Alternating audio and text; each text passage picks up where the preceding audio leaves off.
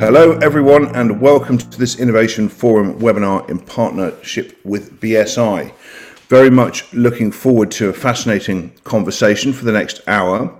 Bear with us for just a couple of seconds while our participants filter in. We had well over 1,000 registrants for this webinar and we usually get a third to a half showing up and then a lot more downloading the audio afterwards.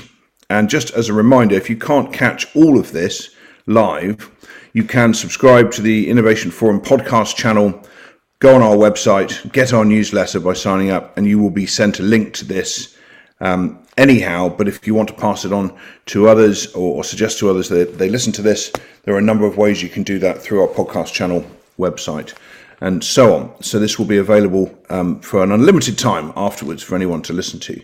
So we're looking forward to a fascinating discussion. I can see the numbers are ticking up towards 300. So while we're waiting for the last few folks to join us at the beginning of this, I'll just introduce myself. My name is Toby Webb. I'm the founder of Innovation Forum, working with my brilliant team in London. So thanks so much to B. Stevenson and to Tanya Richard for doing a fantastic job of organising this in conjunction with BSI. And as many of you will know, at Innovation Forum, we like to convene interesting debates about important areas in sustainability, and we have a big focus on food, agriculture, forestry, plastics, human rights issues, and generally sustainable sourcing issues across the board. And it's become very clear that soil carbon and supply chain carbon measurement is incredibly important, not least because of Scope 3 commitments and the Paris Agreement and the recent COP26, but also because we need desperately to find ways to incentivize farmers to do a more optimal job on soil management to everybody's benefit. And so there are lots of drivers for this, and I think you're all here because you understand them. So I won't go through them in detail. The plan for this webinar is we're going to discuss this complex and difficult topic in as enlightened a way as we can, and you can join in the conversation as well, not face to face I'm afraid because there's just too many people, but you can use the Q&A function that you see at the bottom right hand side of your navigation on Zoom, not the chat function, the Q&A function, and I will attempt to bring your point to our panel. If you write a very long essay in a very small font, which is what Zoom gives me, I will struggle to read it all out. So if you could keep your question concise and to the point and constructive, there's much more chance that I will be able to use it. We all appreciate a good rant, but there's a time and a place, and this is not that time or place. So let's keep it focused. What we're going to do with the panel is simply have some brief opening remarks from each of them on this challenging but incredibly important topic. And I'll try and ask them a couple of semi-sensible questions based on what they say. And then they might want to ask each other some questions or make some points. And then we'll throw it open to you guys quite quickly for Q&A until we finish in about 57 minutes time. So that's the plan. I'm going to ask each of our speakers to do very brief self-introductions when we start. And so we're going to start with Per Ederer, who's the Programme and Science Director for the Global Food and Agribusiness Network. So Per, thanks so much for joining us. We thought we'd ask you to kick us off really with a few opening remarks, perhaps looking at where we are in current practices and any other points you want to raise on this important topic as a first intervention. So, Per, thanks for joining us and over to you for some opening comments. Oh, and you are on mute. Yep. Thank you very much, Toby. And as you said, there's barely a more important topic than soil health and soil carbon. And my very first point is exactly that. When we talk about soil carbon, we should really make a very strong connection to soil health. And if you think about it, there is barely a more important topic around the world these days than that. And it's fantastic that we can have this event here. I'm a member of the Scientific Council of the World Farmers Organization. By original training, I'm a financial economist, but I have evolved over the years to become an expert and a scientist in dynamics of the global food system. And this is the reason why I'm here. When we're talking about soil carbon, I want to kind of maybe as an opener here, structure this or make three different proposals of how to think about this or where is the challenges that we need to consider. So I'll do this in 1, 2, 3. So the very first one is, I think we all need to be aware and retain some humility here that there is still a lot of unknowns. To put it in a famous phrase, there is even unknown unknowns. And so we need to be, as we go forward, we need to make sure that we continue to do scientific inquiry, that we do experimentation, that we gather data in order to understand better what is going on in these soils. If you go like a few meters down the soil into the grounds of the soils, we know less about what's going on there than we know on the surface of the moon. It is really, truly terra incognita. And then we also have, related to that, we have kind of a lack of imagination among professionals and farmers even about what is actually happening in the soil. I just want to kind of point out one little small example. So if you take a tiny piece of soil, you know, just 1 gram of soil, in this 1 gram of soil, you will find 5.5 million algae organisms, 5.5 million individual organisms of algae in just 1 gram of soil. And this is not just one particular type. There's a vast zoo of different types of organisms. And we really, really do not yet understand what they all do with each other, how they all interact with each other. We barely know their names. We barely know their biology. So when we talk about soil carbon, this is not about our worms and snails. It's about them too, but there is a vast universe of biology that we really need to understand better. So that was my first point when we talk about soil carbon. Now, my second point that I want to make here is that we are dealing with a broad range of challenges of what are we measuring and how are we defining what we are measuring. And so there's all these terms being already running around of soil carbon content and soil organic content and the CO2 equivalence of that and this and so on and so forth. And there's so when people say, oh, we're sequestering carbon, it's basically almost the equivalent of saying, well, I'm burning fossil fuel. So what does that mean? There's from anything from burning a candle to running a coal-fired power station. All of these are burning fossil fuels. And the same applies when we look at the soil. When we say we're sequestering carbon, we're really talking about practices that are as widely different from burning a candle all the way up to running a coal-fired power station. So it is incredibly important that we get a grip on better definitions of what are we actually doing here? What are we defining here? What are we describing here? One of my favorite hated terms is the KISS principle, keep it simple and stupid. I don't know if it ever has an application anywhere, but certainly when we talk about agriculture and soils, it does not apply. Why? Because we're dealing with biology. Biology is just simply not simple. All right. So we need to make sure that we appreciate the complexity that we're dealing with, and therefore we need to also address that. Which then really, and I'll make that the third point very quickly.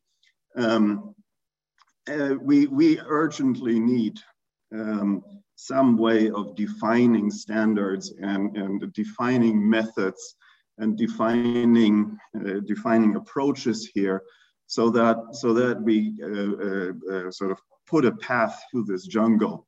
As long as everybody does everything by their own notions, we just never get to comparability. We just never get to definitions being congruent with each other, or being one category being expressible in another category, and so on. And defining such standards is critical to be done in a intelligent way, so that those standards do not stop scientific inquiry and knowledge discovery, but on the contrary, they promote scientific inquiry and knowledge discovery, so that we understand more on what's going on, and that we can facilitate investment in these sectors and get smarter about what we're doing. Yeah, I just want to kind of start kicking off this discussion with those three things. We have tremendous amount of unknowns there.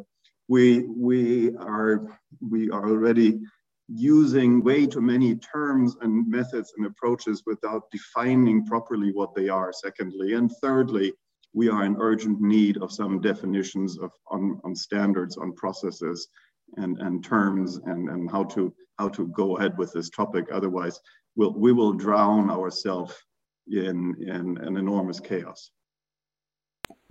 Thank you, Pat. So is it your view then that if we take all this complexity into account, and there's an awful lot of it which you've described very eloquently, if we're able to do that, then is a standardized approach possible? I guess what you're saying is yes, but it's going to take quite a long time. We've got a lot to do first.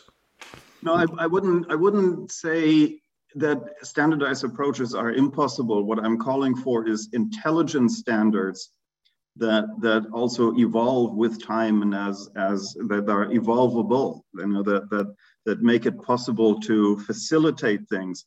Standards can be terrible if they're the wrong kind of standards, and then they shut down all kind of innovation and so the challenge is not, is it possible or impossible? The challenge is to do it in an intelligent and correct way that facilitates investment and practices.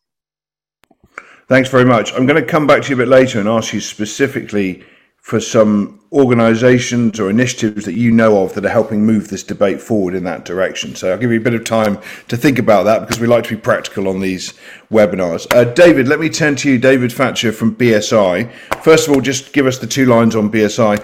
Thanks very much also for your support of this. We are hoping, in partnership with BSI, that this will be the beginning of a process where we at Innovation Forum and BSI start to contribute to something more substantive than just a fascinating 60-minute webinar, which no doubt this is and will be, but there's a lot more work to be done, and we feel like in our convening role, we can play some small part there with BSI. So thank you for your support, David. But for those not familiar with BSI, just tell us a bit of 2 lines about it, and then very keen to hear your views on this topic. Yeah, sure. Thank you, Toby. And thanks again to Innovation Forum for inviting us to this and your kind words in terms of our support of Innovation Forum's ambitions in this space. BSI Group is a global business services company. So some people will be familiar with who we are based on the fact we provide assurance solutions and training against standards, but it all comes back to the standard. And I actually work for the part of BSI, which is the UK national standards body. So it's the UK member of ISO, the International Standards Organisation, the UK member of other standards bodies, be they regional or international. But I'll make reference to BSI in that role later on, and the connection with ISO.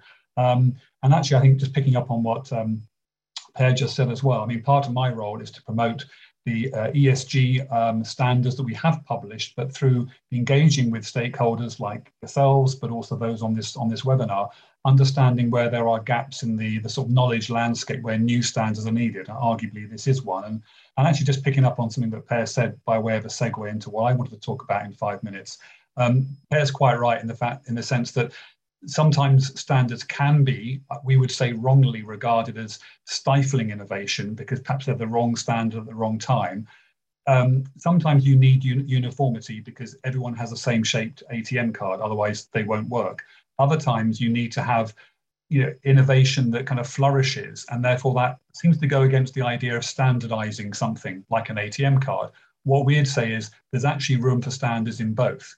There's that functional ATM card need for a standard, but there's also a need for terminology, which allows a sector to actually gather around a consistent vocabulary and therefore grow with a degree of confidence and certainty and build trust into the conversations, and supply chains can kind of be fostered. through that shared understanding. So really, that's what I wanted to say in, I guess, what's now 4 minutes. Just really, make the point that standards can play a huge part here, I think, in supporting the introduction of greater integrity in soil carbon measurement, and why it's important that the model that underpins the standards that I'm here to talk about is really part of that credibility in terms of the output. By standards at BSI and within ISO more generally, we're talking about a broad umbrella term, which you might find listed terminologies, as I've mentioned before, guidelines, codes, principles, but also more technical specifications such as measurement methodologies, test protocols. As a representative of the UK National Standards Body, a founder member of ISO, in fact, we term all of those as standards, not just the ones that come with a badge at the end of them. All of those come under the umbrella term of standards. And we consider standards at BSI as trusted knowledge, in that the governance model we champion requires us to convene industry stakeholders, policy owners in government, regulators where applicable, academics, hugely important in this area in particular, societal stakeholders, which might be in this context NGOs, but also, so therefore it's our role to act as that convener, much like yourself, Toby, and manage the necessary consensus building that's required, including public consultation, and then distill all of that wisdom in the room into credible best practice, capturing what good looks like, and that's then published. And picking up on what Per said as well, it's published, but then subject to a managed systematic review process. So therefore we know the science will keep evolving. So therefore we don't say this is a standard for 10 years time.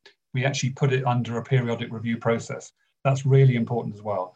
The other thing I wanted to point out was that in a way, our role as a standards body is not to maybe be the subject matter expert on all these topics. It's our role to convene those that are. And it's those experts that are best placed to determine the shape of the solution. And by that, I mean, if those experts we've convened say, this particular industry right now needs greater clarity in terms of agreed definitions, then we can take their knowledge and turn that into definitions.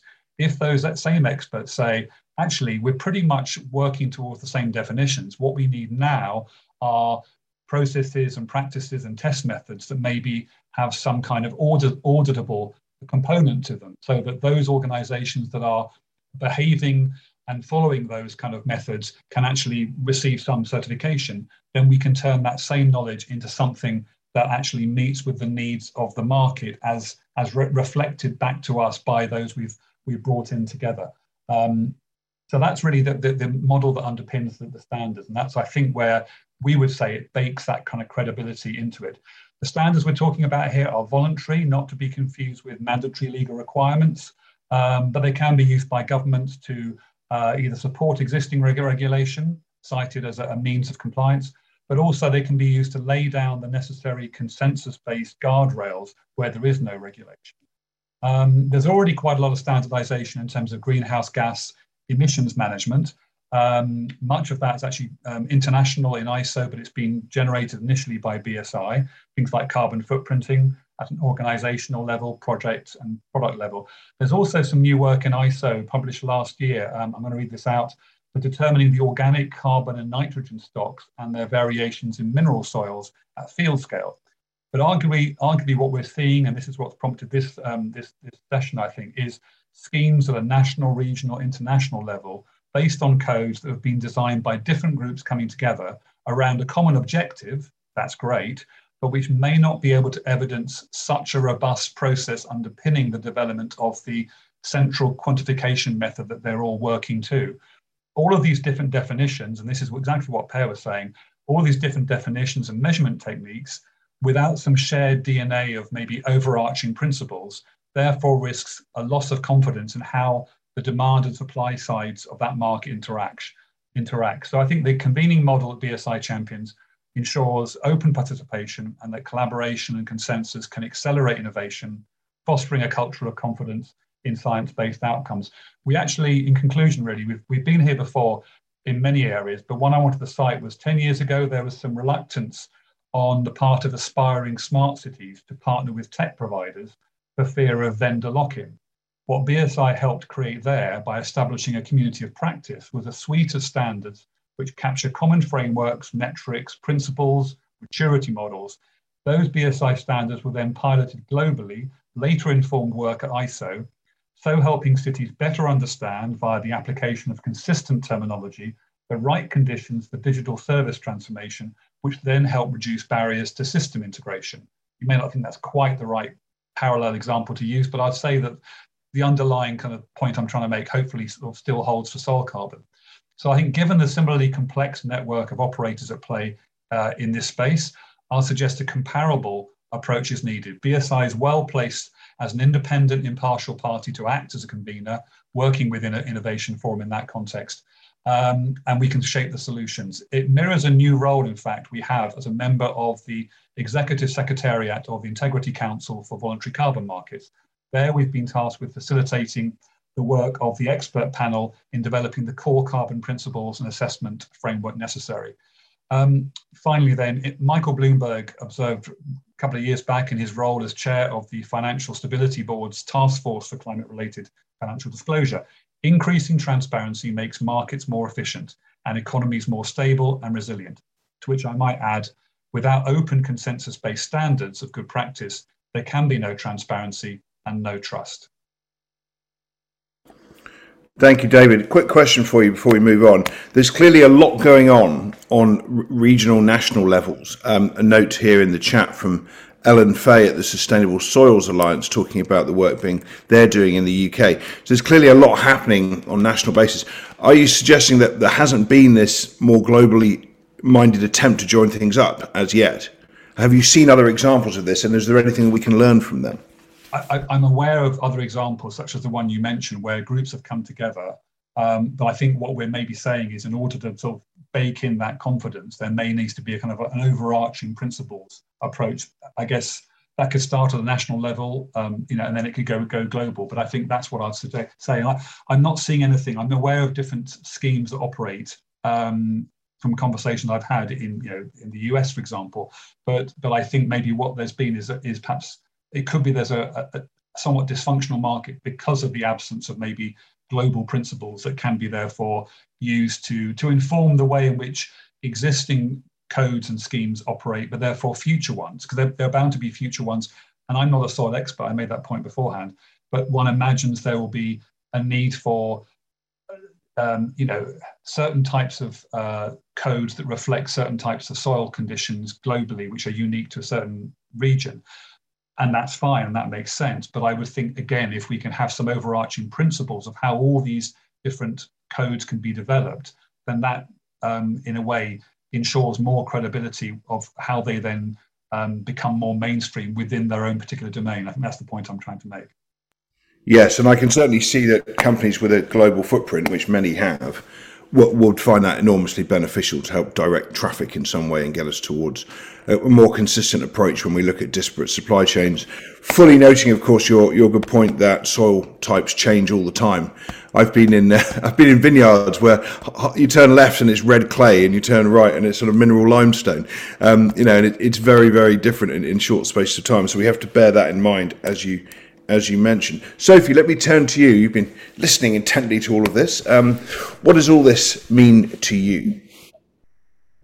So thank you very much. And yes, I have been listening intently and writing as well. So my name is Sophie Throop. I work for Morrisons. It's a UK-based retailer, fourth biggest retailer in the UK. But rather unusually, we're also food manufacturers.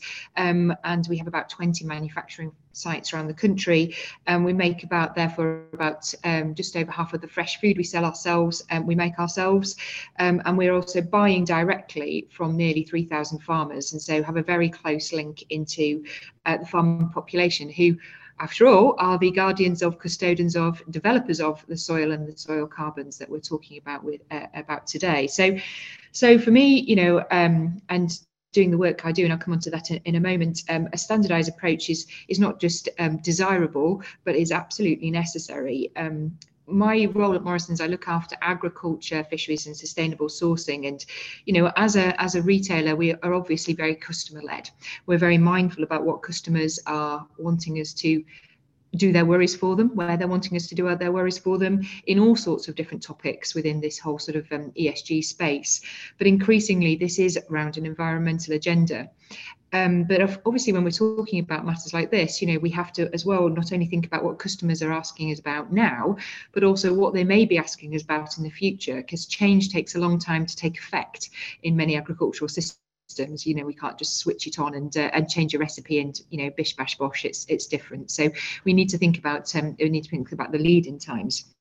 And so we at Morrisons have set a very ambitious goal to work with our directly supplying farmers in our UK agricultural supply chain to get to a net zero collective position by 2030. So that is very ambitious, and we know that. We chose such a sort of a tight timescale because we wanted to be able to help catalyse activity and think about how, in a period of time, which is certainly in our watch, how can we work with farmers that are supplying us, but really importantly with lots of academic innovators and entrepreneurs to try and make a difference in this space. And it is about a combination of measuring, but innovating, and then also implementing different approaches.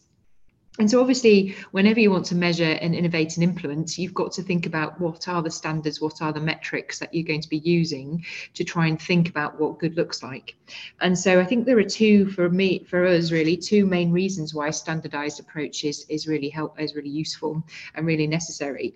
So firstly, it's about that, and the word consistency has come up. It's about that consistency of approach and language and an understanding. And when we're working with the various different suppliers in our farm supply chain, obviously they have so many different elements of advice and so many different sort of claims that are made on the soil carbons that already exist on their farm. It can get very, very confusing.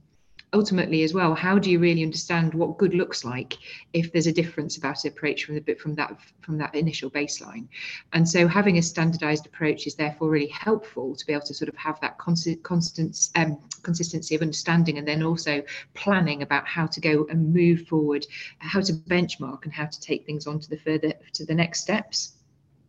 But also, if we heard right at the very start, soil carbons is also about soil health.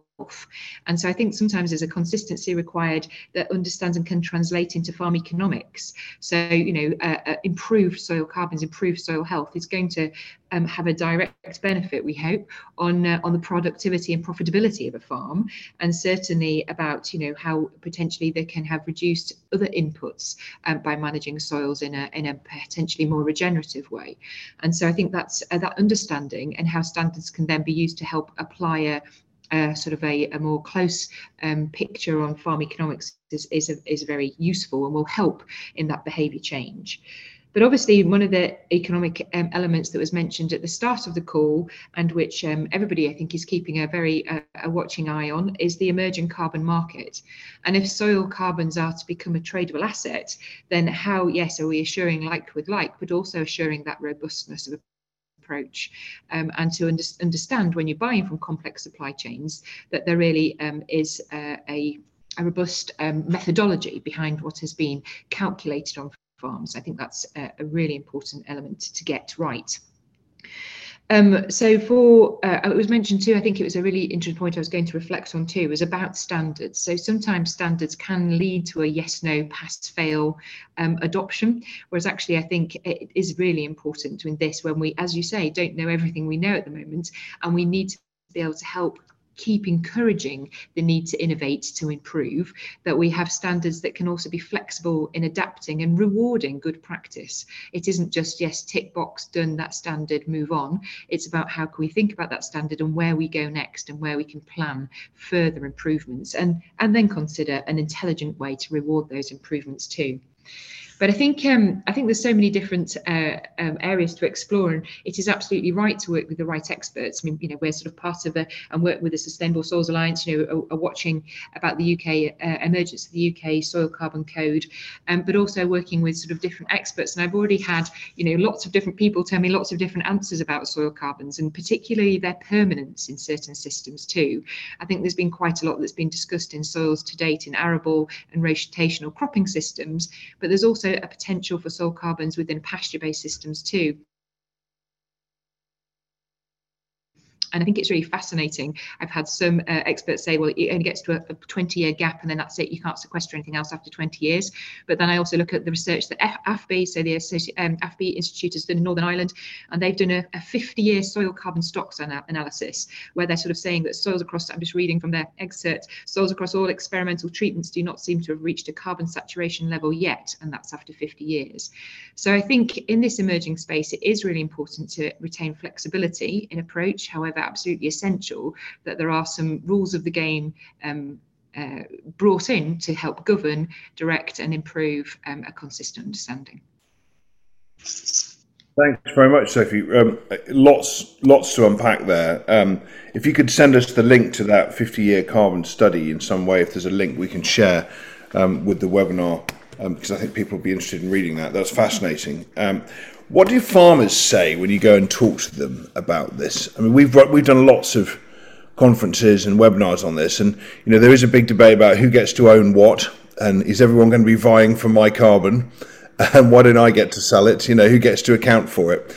But I mean, before we get there, because we're not quite there yet, I think, what's the conversation you're having with them? Because they're going to be on the front line of this, whether that's allowing satellite measurement or employing sensors. Just curious to get an insight into the level of understanding there.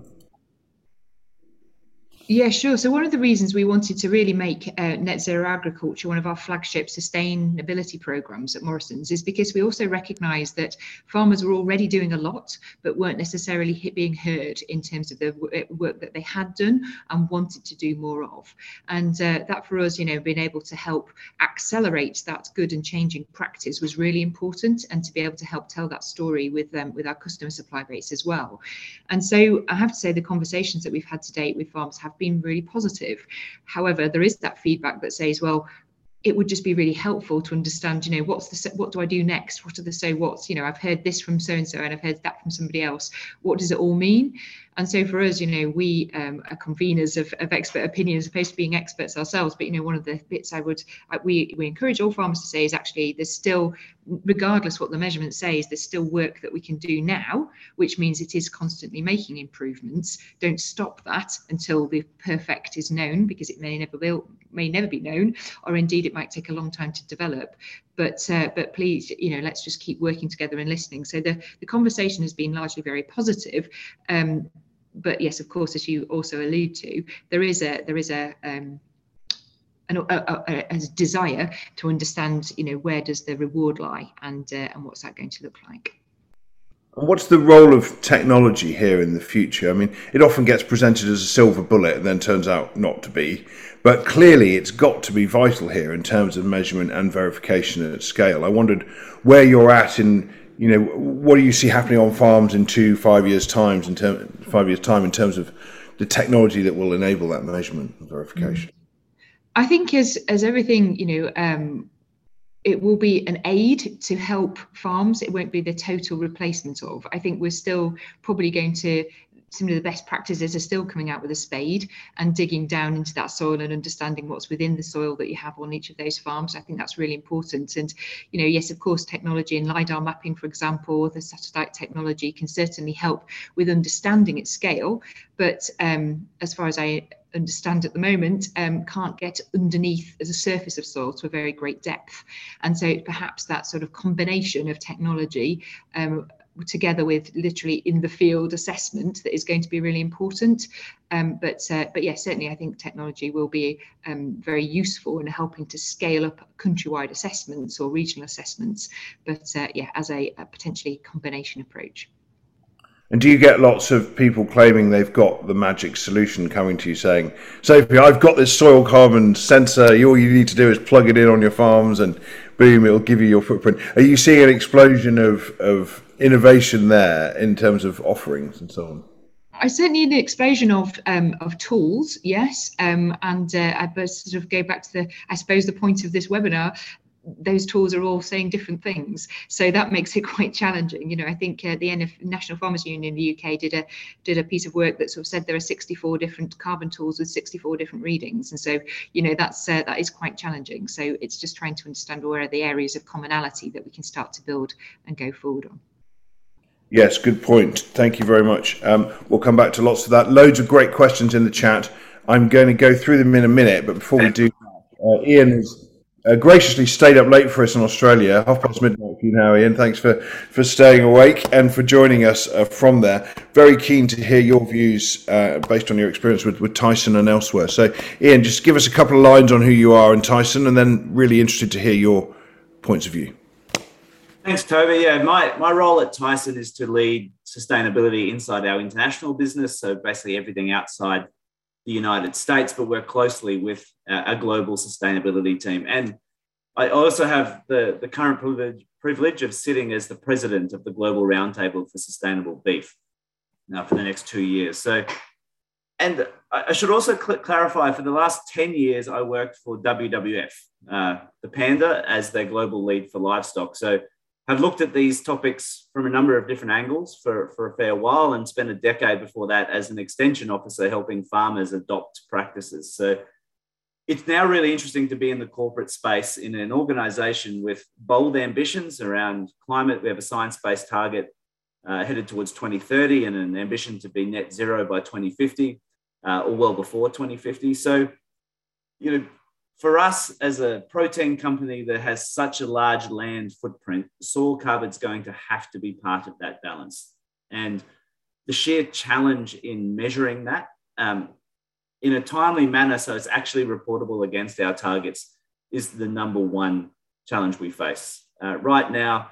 And I should also preface my comments by saying, living in Australia, where we have the Emissions Reduction Fund, which has effectively set strong guidelines and standards around soil carbon projects, we've seen that increase the confidence of people to invest in once they knew what rules were being set, once they knew they were going to have credits accepted coming out of the system.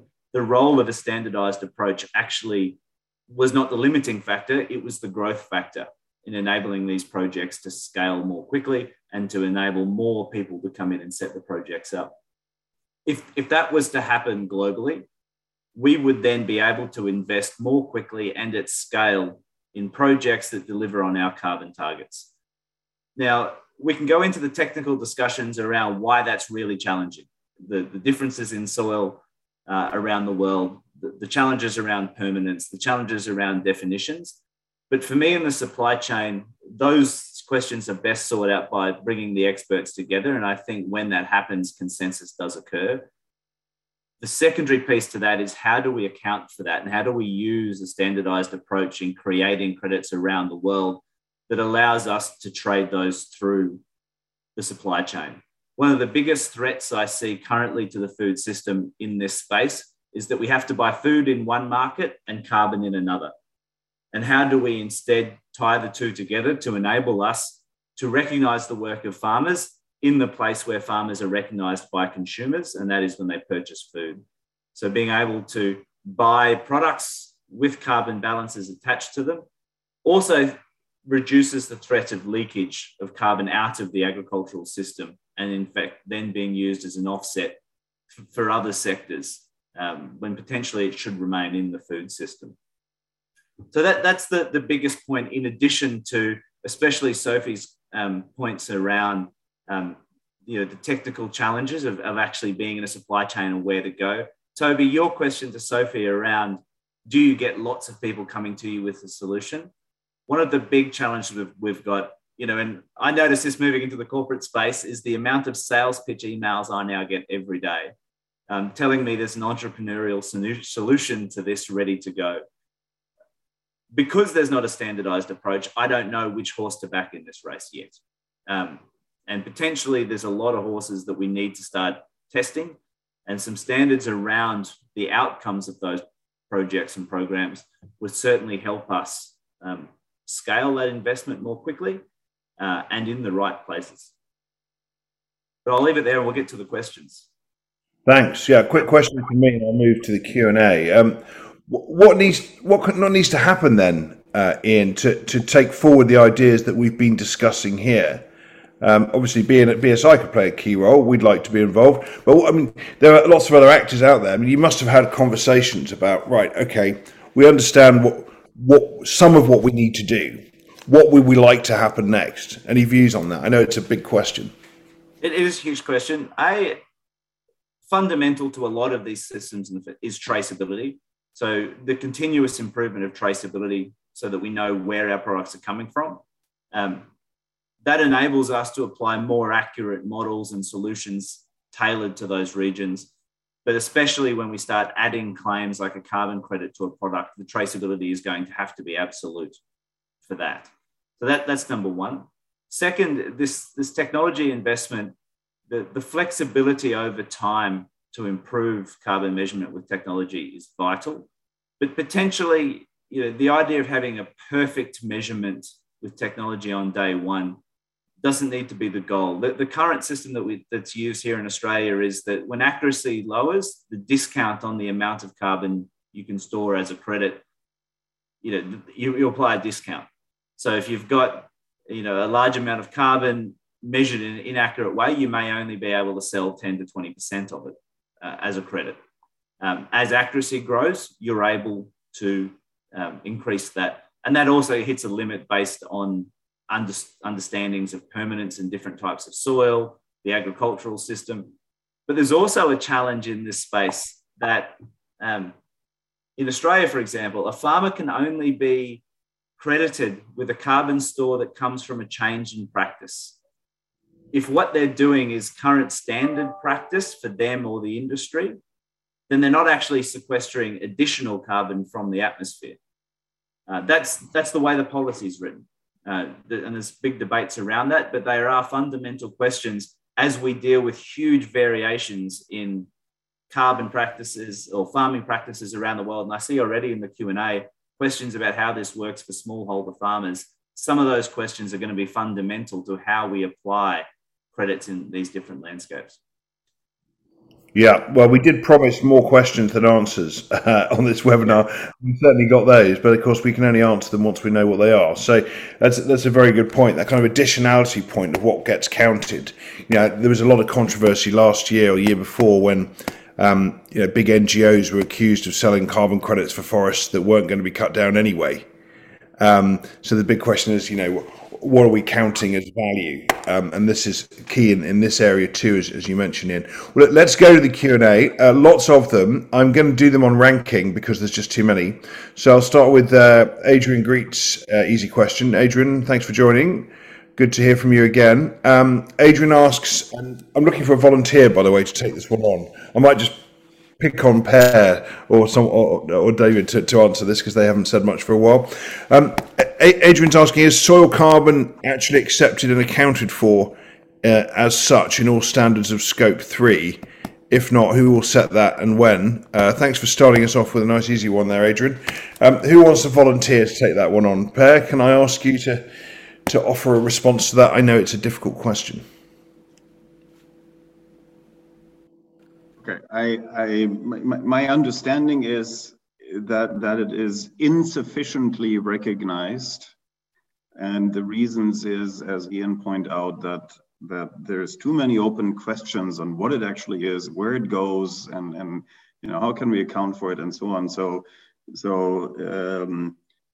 it is the potential of agriculture to sequester carbon or active sequestering it's insufficiently accounted for, and moreover, it's accounted for differently in almost every different country.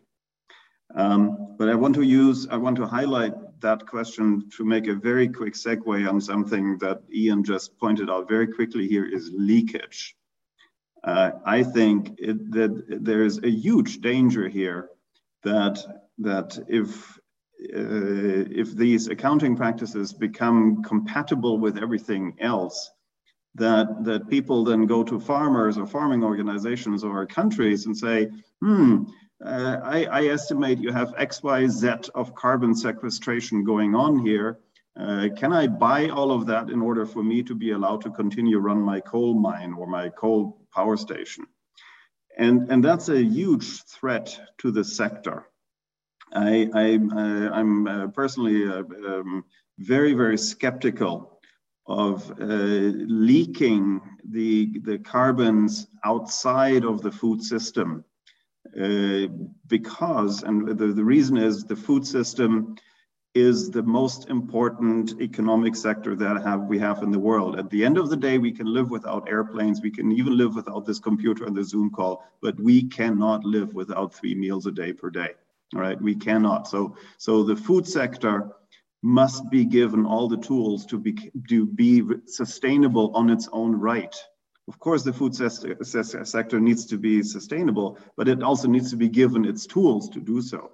And if we're now buying away all the carbon credits, kind of overemphasizing, stealing it away from the sector, and then say, oh, now you're not sustainable anymore, then there's a potential for doing huge damage. So we have to be very, very careful. Again, what are we accounting for? How are we accounting this? And what are these things being used for? There's lots more open questions and good answers.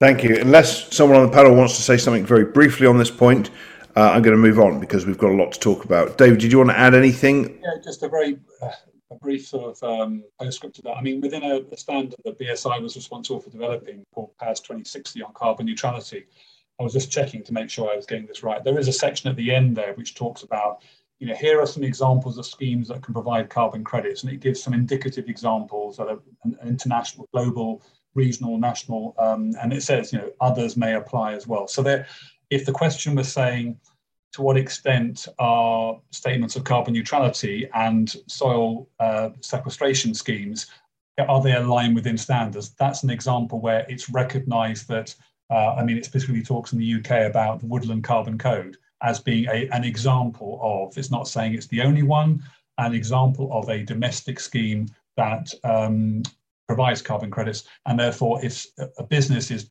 using PAS 2060 for supporting its statement of carbon neutrality, that could be an example that they may want to reference. I'm not sure if that's Adrian's answer that he needed, but it's kind of there if you look for it. Okay, thank you. Our next most popular question was from Gary, saying that plant and ag-based products are often given a negative slant when compared with petroleum solutions when using existing LCA models, or life cycle analysis models. What are your thoughts on this as an observation? How do we set the right boundaries, make sure this gets calibrated with the service providers? So a technical but popular question. Does anybody want to take that one on with a response?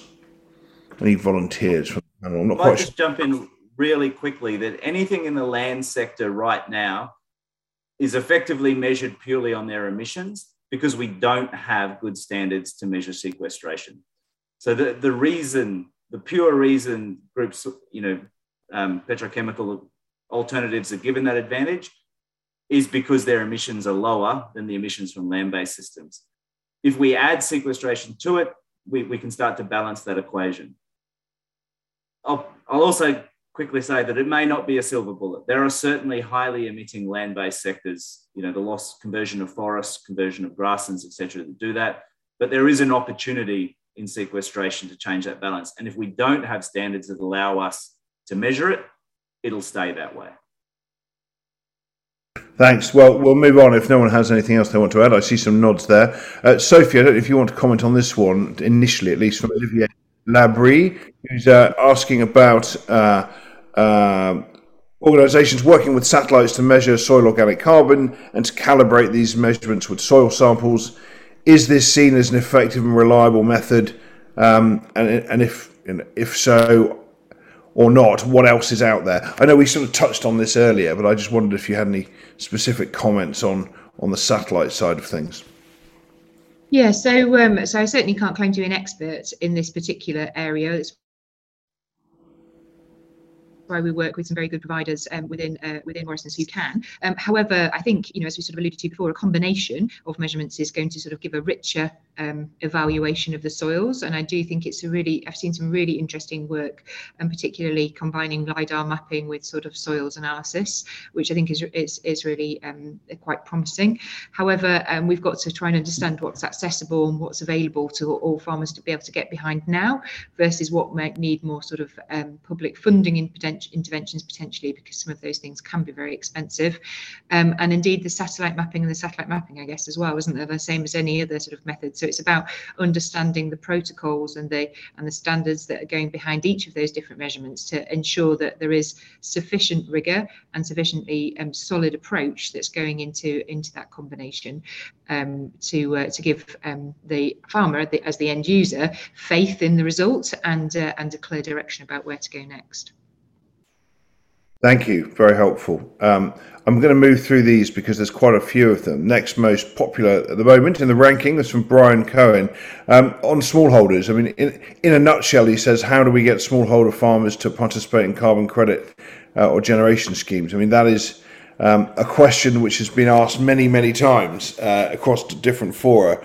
And of course, it is very challenging. The standardization of measurement is going to be absolutely key to this. But clearly the cost is a factor. So, Per, let me ask you if you want to come in on that. I saw you raise your hand. Yeah, I want to comment on that because my simple answer is you don't. Smallholder farming has enough challenges the way it is, and we're not going to be able to, if we divert the smallholders farmer attention towards all these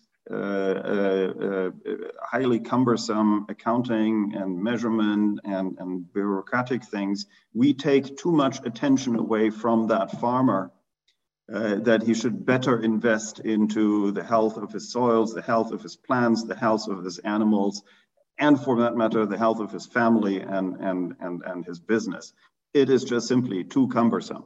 So any solution that we think we would be baking down to the level of the smallholder farms is almost certainly a wrong investment of the human capital of that smallholder farmer.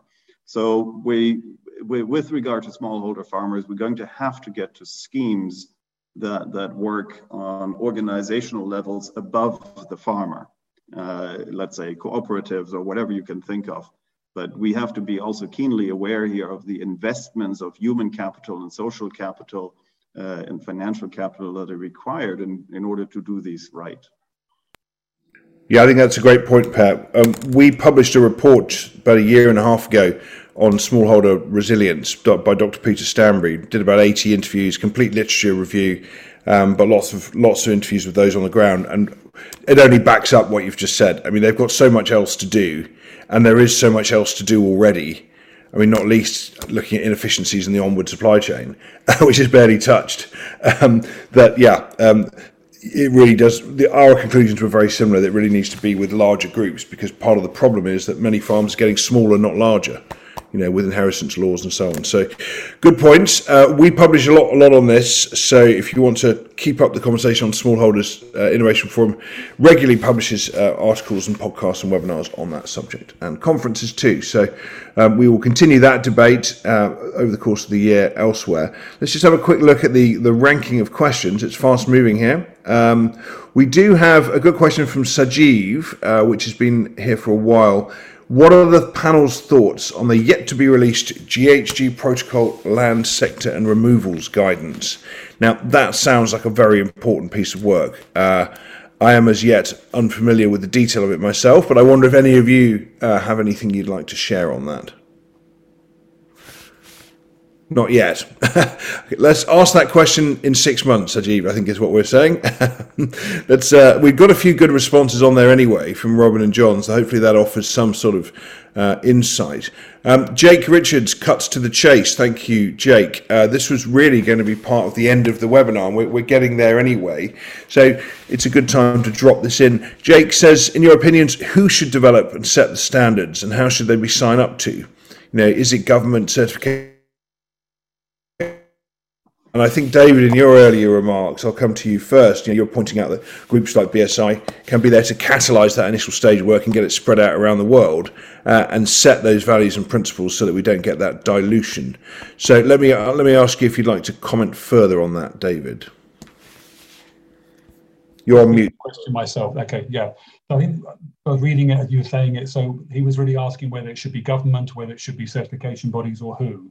And I think your question was your answer was probably my one, which is actually it's got to be a combination of all those interested parties, which includes, you know, landowners and obviously, you know, academics. I mean, that's really the model that certainly BSI and ISO, for example, would champion. We've got to be a kind of brains trust of those that can actually solve the problem, rather than, if it comes, I suppose, from one end of that spectrum, then it might run the risk of you know, tail wagging dog. I think it needs to be a collective effort. And I, as I said beforehand, I mean, you know, BSI is a UK standards body, but also a member of ISO, is in a very good position to perhaps act in that convening role, and then drive that model of standardization into ISO. And the other benefit of the ISO structure is the fact that ISO standards are there are what we often call kind of real economy standards. Therefore, a business, say like Morrison's, might well be using an ISO standard for managing environmental risk, for managing energy management, for addressing waste. And therefore, if they're using ISO standards for that, and there's an ISO standard that also is there to quantify soil carbon, the structure of those standards, often the definitions that are used, cut across each other. So there's a benefit there of what happens through a conversation like this becoming globalized through ISO, because it can connect into, as I say, those real economy standards that you know, businesses like Morrison's and Tyson's are using as well. Thank you, David. Probably time for one more question before I ask you all to offer some concluding comments on your takeaways from this webinar, and also what you'd like to see happen next to further this idea of standardization. So get ready for your closing remarks, panel. But before that, Louise Horson has an excellent question. She says, should we be wary of a focus on soil carbon rather than soil health or biology in supply chains or government policy? We have obviously discussed this to a certain degree already at the beginning of the webinar. Do we run the risk, she says, of driving the wrong kinds of actions on farms, the dreaded unintended consequences of policy, which we've seen happen in many places elsewhere? She references companies buying land and tree planting and all that kind of thing. So we do have to be careful that the thing we create doesn't become the thing we go after at the exclusion of other important elements. Per, do you want to comment on that? I know that you made some remarks in that area at the beginning of the webinar. Let's see who else wants to comment after you. Well, I'll combine that actually with my closing statement, if you don't mind. And I completely share that concern. I think if we don't do this right, we might be creating things that with very unintended consequences that turn out to be negative. The ultimate target should not be soil carbon. The ultimate target should be soil health. And soil carbon is just one component of soil health. And there's already practices that concern farmers and observers of farmers very much, where people are sort of trying to force carbon into the soil because they get credits for that, but in the process wrecking the soil health. And that's stuff that we don't want. So when we're talking here about standards. So when I'm trying to measure the health of an organism, because our soil is really an organism, it is an organism. And if I measure the health of an organism, I want to use particular tools. So for instance, I want to use a thermometer to be able to measure whether a human body has the required 37.3 degrees centigrade. And it would be really helpful to agree that we want to express whether we have the right temperature or not in centigrade. Or if we use Fahrenheit, or if we use Kelvin, that we know how to translate Kelvin and Fahrenheit into centigrade back and forth. But it would really be good that we agree on how we want to express that. But then we shouldn't be saying a healthy body always has 37.3. That could be depending on all kinds of things, and different organisms have maybe different temperatures. So when we talk about what is the right standard is the one that tells us, okay, as far as measuring temperature, use centigrade. And then on top of that, we should also be humble enough to say that that is not the only parameter by which we can establish health, because there's other parameters that we also want to measure, right? So and kind of coming back to the question that was raised, we are here already at the danger of setting a standard or an almost like a popular standard. Okay, 37.3 equals health. Who says that? You know, that's not what we want. We want proper descriptions recognizing the complexity we're dealing with, rather than simple definitions that lead us down the path of non-intended consequences. Okay, great, thank you. We are going to run a couple of minutes over the hour while I ask our panel to offer further conclusions. So hope that's okay with everyone. Ian, comments on this last point or overall? Overall, I think soil carbon is a unique opportunity, because while there may be a few cases that Per outlines, the overwhelming correlation between soil carbon and its outcomes for soil health and positive food production are really high. So by chasing soil carbon as opposed to other sequestration methods, you know, forestry, for example, that can be at odds with food production, I think we provide an opportunity to actually change practice for the better that leads to a whole range of positive trade-offs. Certainly within the pasture-based and grazing sector that I'm most familiar. What I'd love to see next is a linking of work in the soil carbon methodologies and accounting back to the supply chain and the ESG governance frameworks like SBTI, the GHG protocol, so that we're all playing the same game. Currently, there's lots of really good games of tennis happening, but they're all on different courts. And bringing them together so that we're actually trying to achieve the same outcomes. And that also goes for the nationally determined contributions for governments as well, and their involvement in these credits. So if this system helps bring together and add richness and the complexity that's needed to groups like the SBTI flag guidance, the GHG protocol, who have called out sequestration platforms but not provided the specifics, this kind of work may enable that and would be hugely important if so. Thank you, Ian. And just on the point about soil carbon versus soil health, you know, should we be calling it soil health, or does that make it too confusing from a kind of measurement point of view to you? I'm still of the belief we need to decarbonise our economy, and there needs to be a focus on that. So we do need to measure the carbon, but policy should be in place, not only as responsible companies, but particularly, you know, local governments and national governments should ensure that there's policies in place that mean that there's not negative trade-offs, especially in places where food security and agricultural production is closely linked to poverty reduction. Thank you. Sophie, concluding remarks or thoughts? Yes, thank you very much. So yeah, really interesting discussion. So I mean, ultimately for us as a retailer, a supermarket, you know, we buy food to sell to customers in its simplest form, and we want to be able to sort of ensure that that food is grown in harmony really with the planet. You know, thinking about animal welfare, thinking about human health and nutrition, that holistic model. And I think it is really important again not to sort of race down only a one method analysis, and so I would just be very keen that we have those systems and standards to agree that language and consistency, but also allow for pace and innovation, because we also know that the food and agriculture industry is hugely entrepreneurial and innovative, and we need to give them enough space, or give actors in the industry enough space to be able to innovate and develop the opportunity that is within food production for the future.